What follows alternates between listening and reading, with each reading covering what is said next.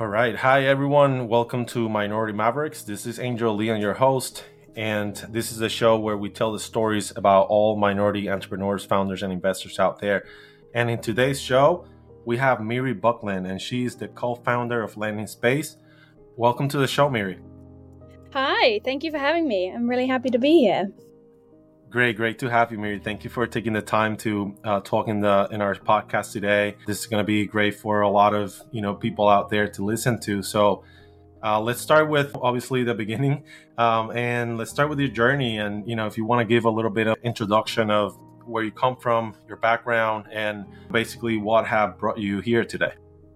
Yeah, awesome. We can start right from the beginning. So I grew up in London. I'm from the UK. I now live in New York. And I would say my story has this thread of trying to figure out what creativity is or means. I, growing up, was not necessarily the one who was labeled creative. So I have two sisters who are beautifully artistic in a traditional sense, and I was very much more the kind of analytical one, the one who was good at maths and science, and I never thought about myself as a creative, and it was kind of an assumption that I carried with me from a very young age, and then later in life started to kind of question it, of why don't I feel like a creative person, or why am I not allowed to be a creative?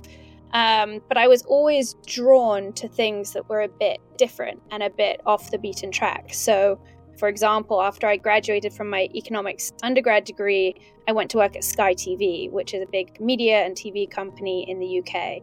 And that was really exciting for me because it was a big consumer brand and it felt somewhat creative, even if I, in my role, was doing much more kind of analytical things.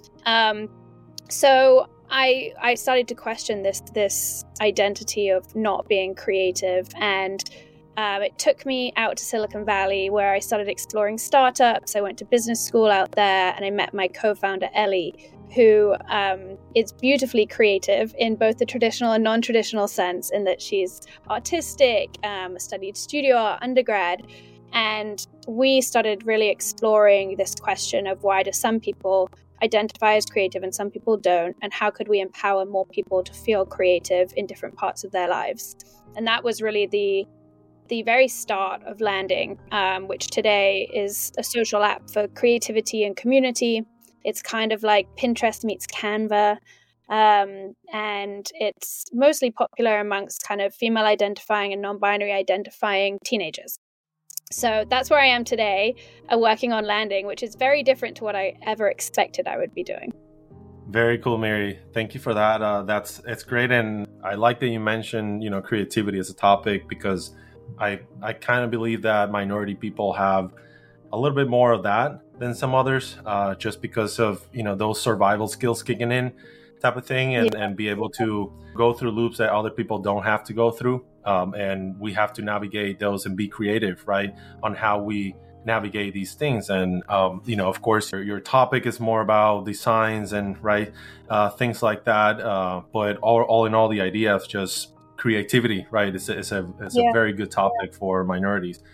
Let me ask you, in terms of as a minority entrepreneur yourself and coming from other country, and again, as a woman specifically, what challenges did you face through your journey?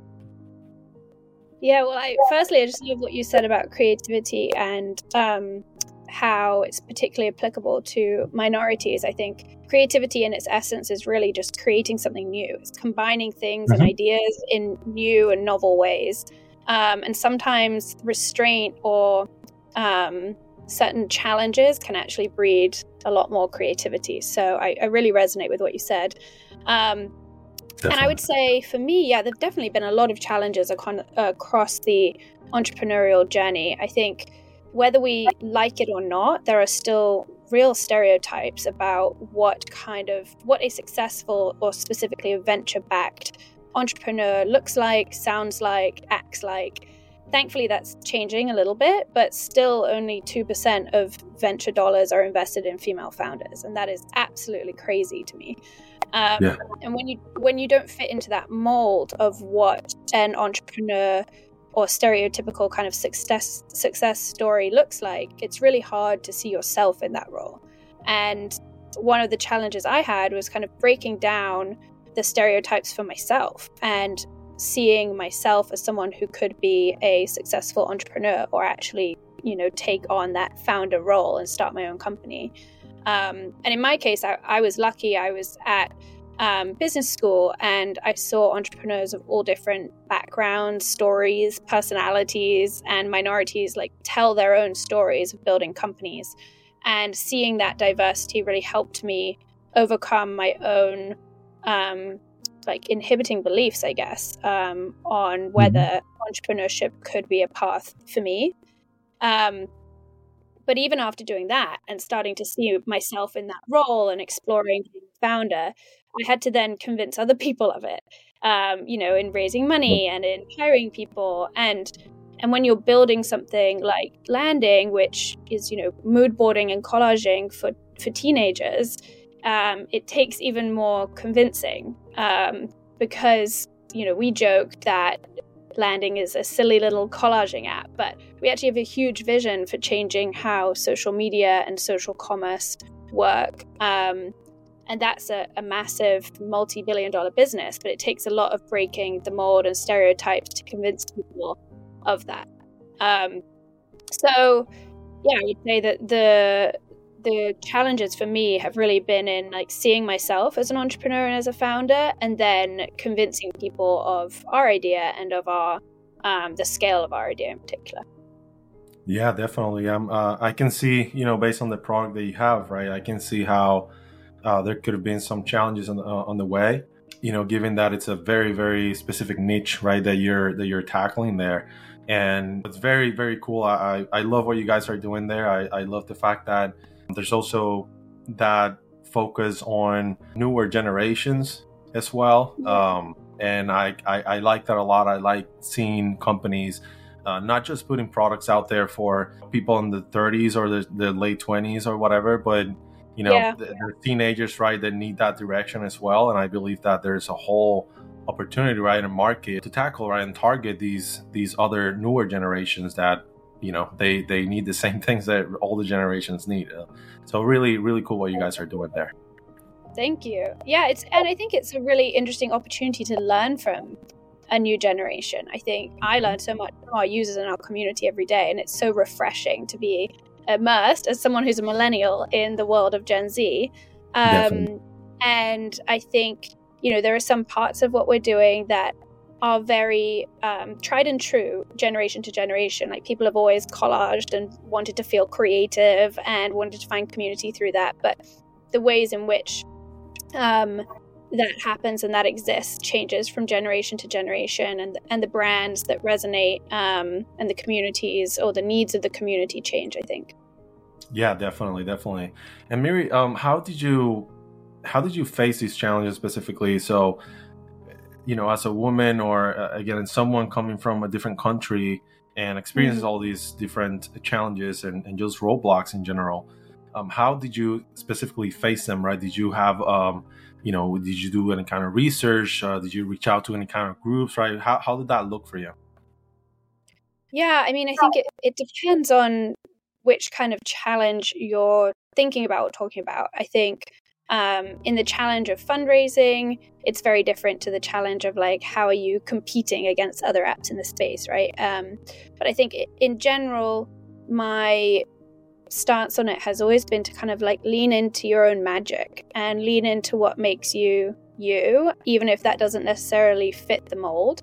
And I think we've done a really good job of that at Landing. And one instance I can point to, for example, is, every time you're fundraising or talking to people who might invest in your company, they often ask you the question of what would happen if Facebook built this, or if, in our case, Pinterest built it. And, how would you defend this? In the worst case scenario where someone with so many more resources, started to build what you're building.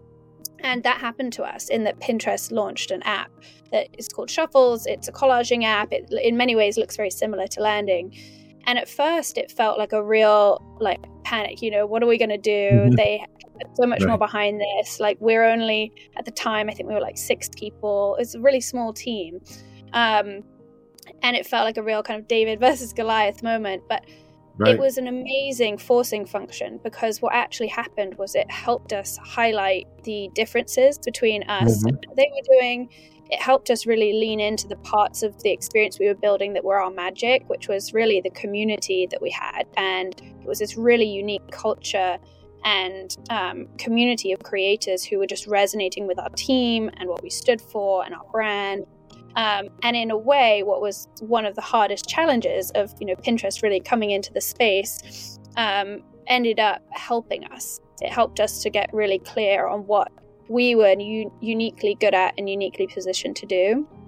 So that's one thing. And I think the other has been to really collaborate with peers. So this is maybe not what everyone in startup world does, but I've found so much value from joining forces with other founders and other companies who are kind of in our cohort of startups. So we actually ended up building this movement called Collective Media, which is a group of startups who are all building social apps.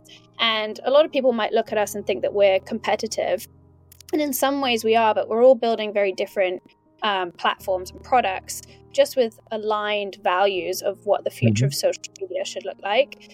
And we've come together as a group. There's now like 70 companies in that group to share, common knowledge and ideas and strategies and support each other, because we think that the only way that we'll be able to build companies that can rival some of the massive companies in our space is by banding together and sharing and empowering each other. And that, I think that's pretty unusual for startups who are technically competitors. But for me, that's always kind of been how I operate, which is like very collaboratively. So yeah, those two things, I think, in the face of challenges, lean into what makes you unique and collaborate and ask for help. Very cool. Yeah. And this kind of, for me, goes back to what we were talking about earlier of the creativity, right, of minority people, and not just the creativity, but also the resiliency, right, which is what you guys went literally through. And that's a perfect example of those two things for you guys, right? That comes this big monster, right, that has all the resources in the world. And now what do you do, right? So you found a way with your team to fight that monster in some sort of way, right? So that's again a clear example of what we just talked about, and that resiliency and just that creativity of doing something else, right, to expect the same results, but we get out of the box a lot. And I love that you guys are doing the same too. So just to dig a little bit into diversity and inclusion in general, considering that the tech industry, right, is historically known for underrepresenting minorities, how do you see Landing Space contributing to a more diverse and inclusive tech ecosystem? Yeah, it's a great question, and I think a really, really important one. It's a lot of what aligns the companies in the collective media movement in particular. And I think it's been part of Landing from the very beginning.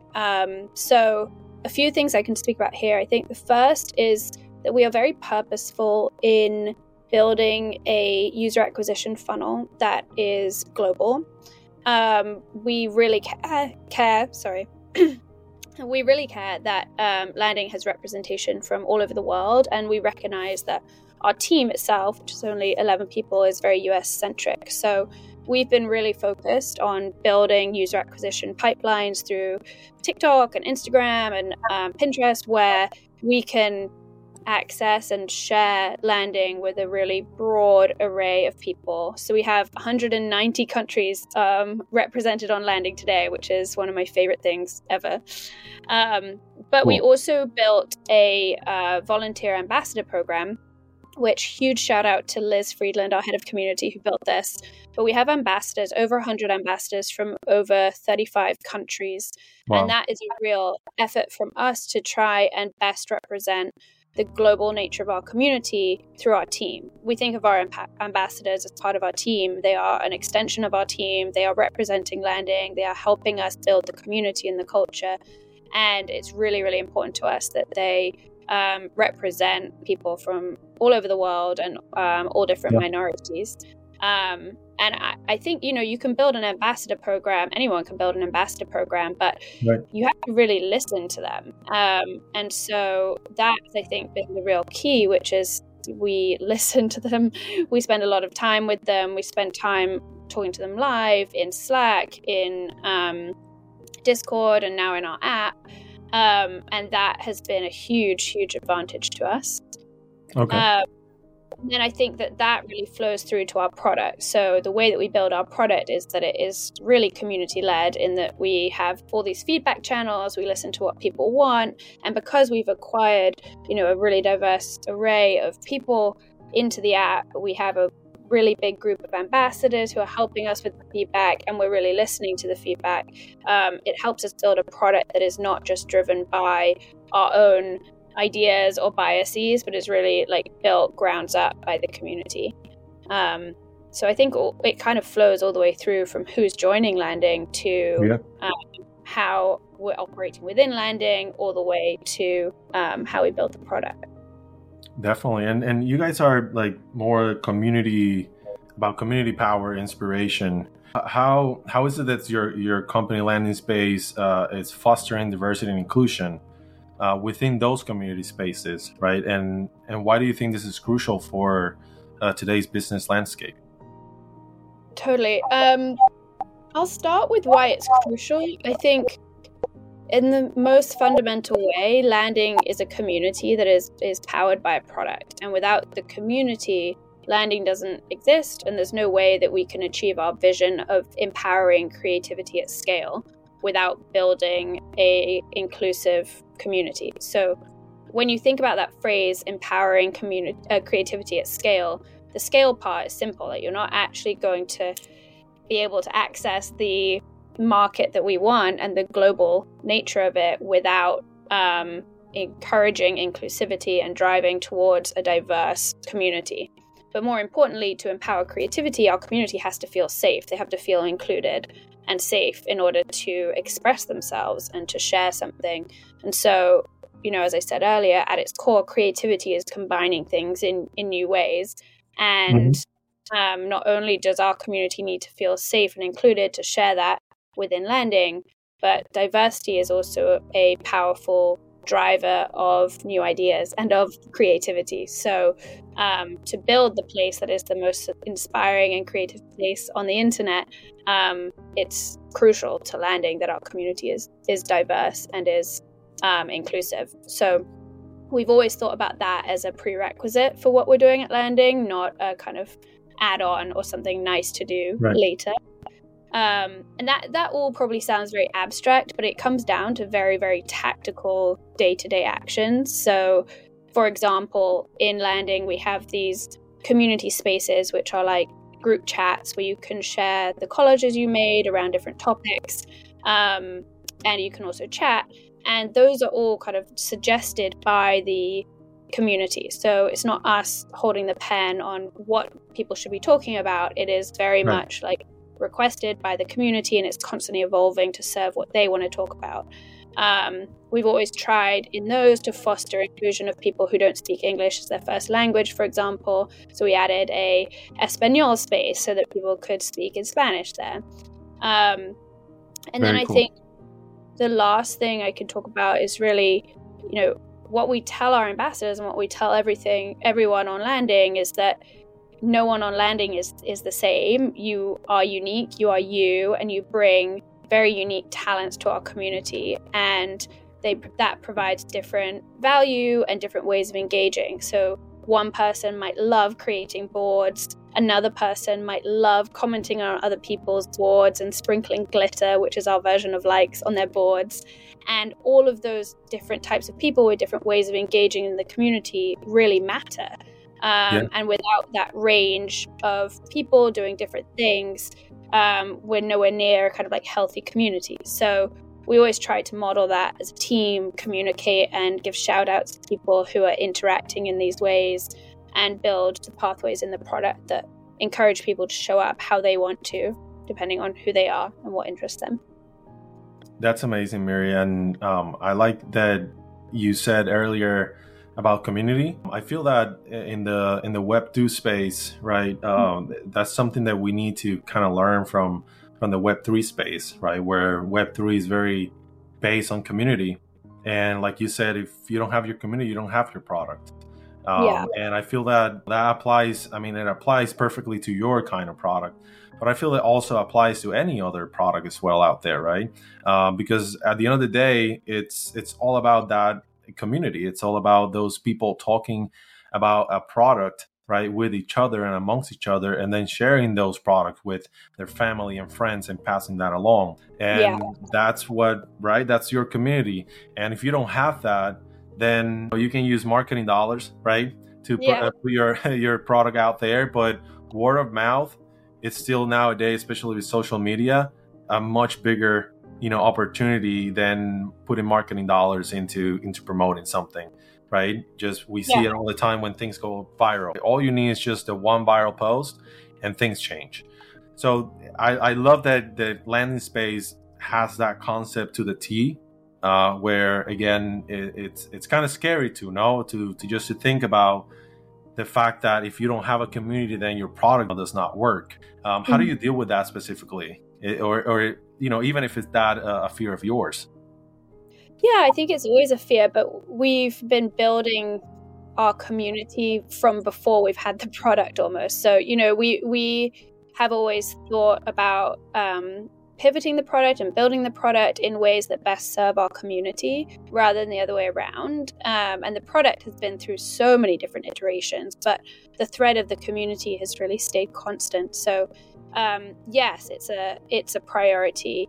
But that's, I think, part of the magic of landing that I really enjoy and our team really enjoys building.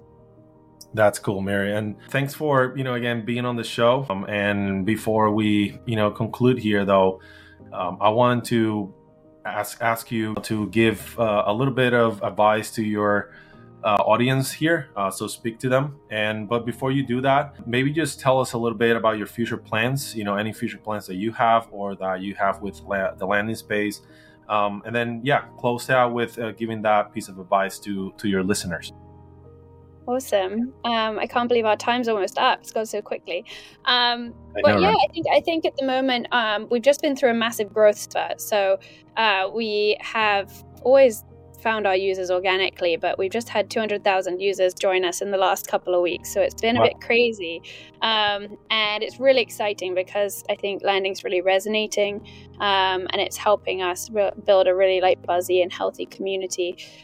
So we're really focused on just keeping up with that growth, scaling the actions and the parts of the product that we know that they love, and just deeply listening to and learning from this cohort of new users, because we always learn a lot when this many people come in.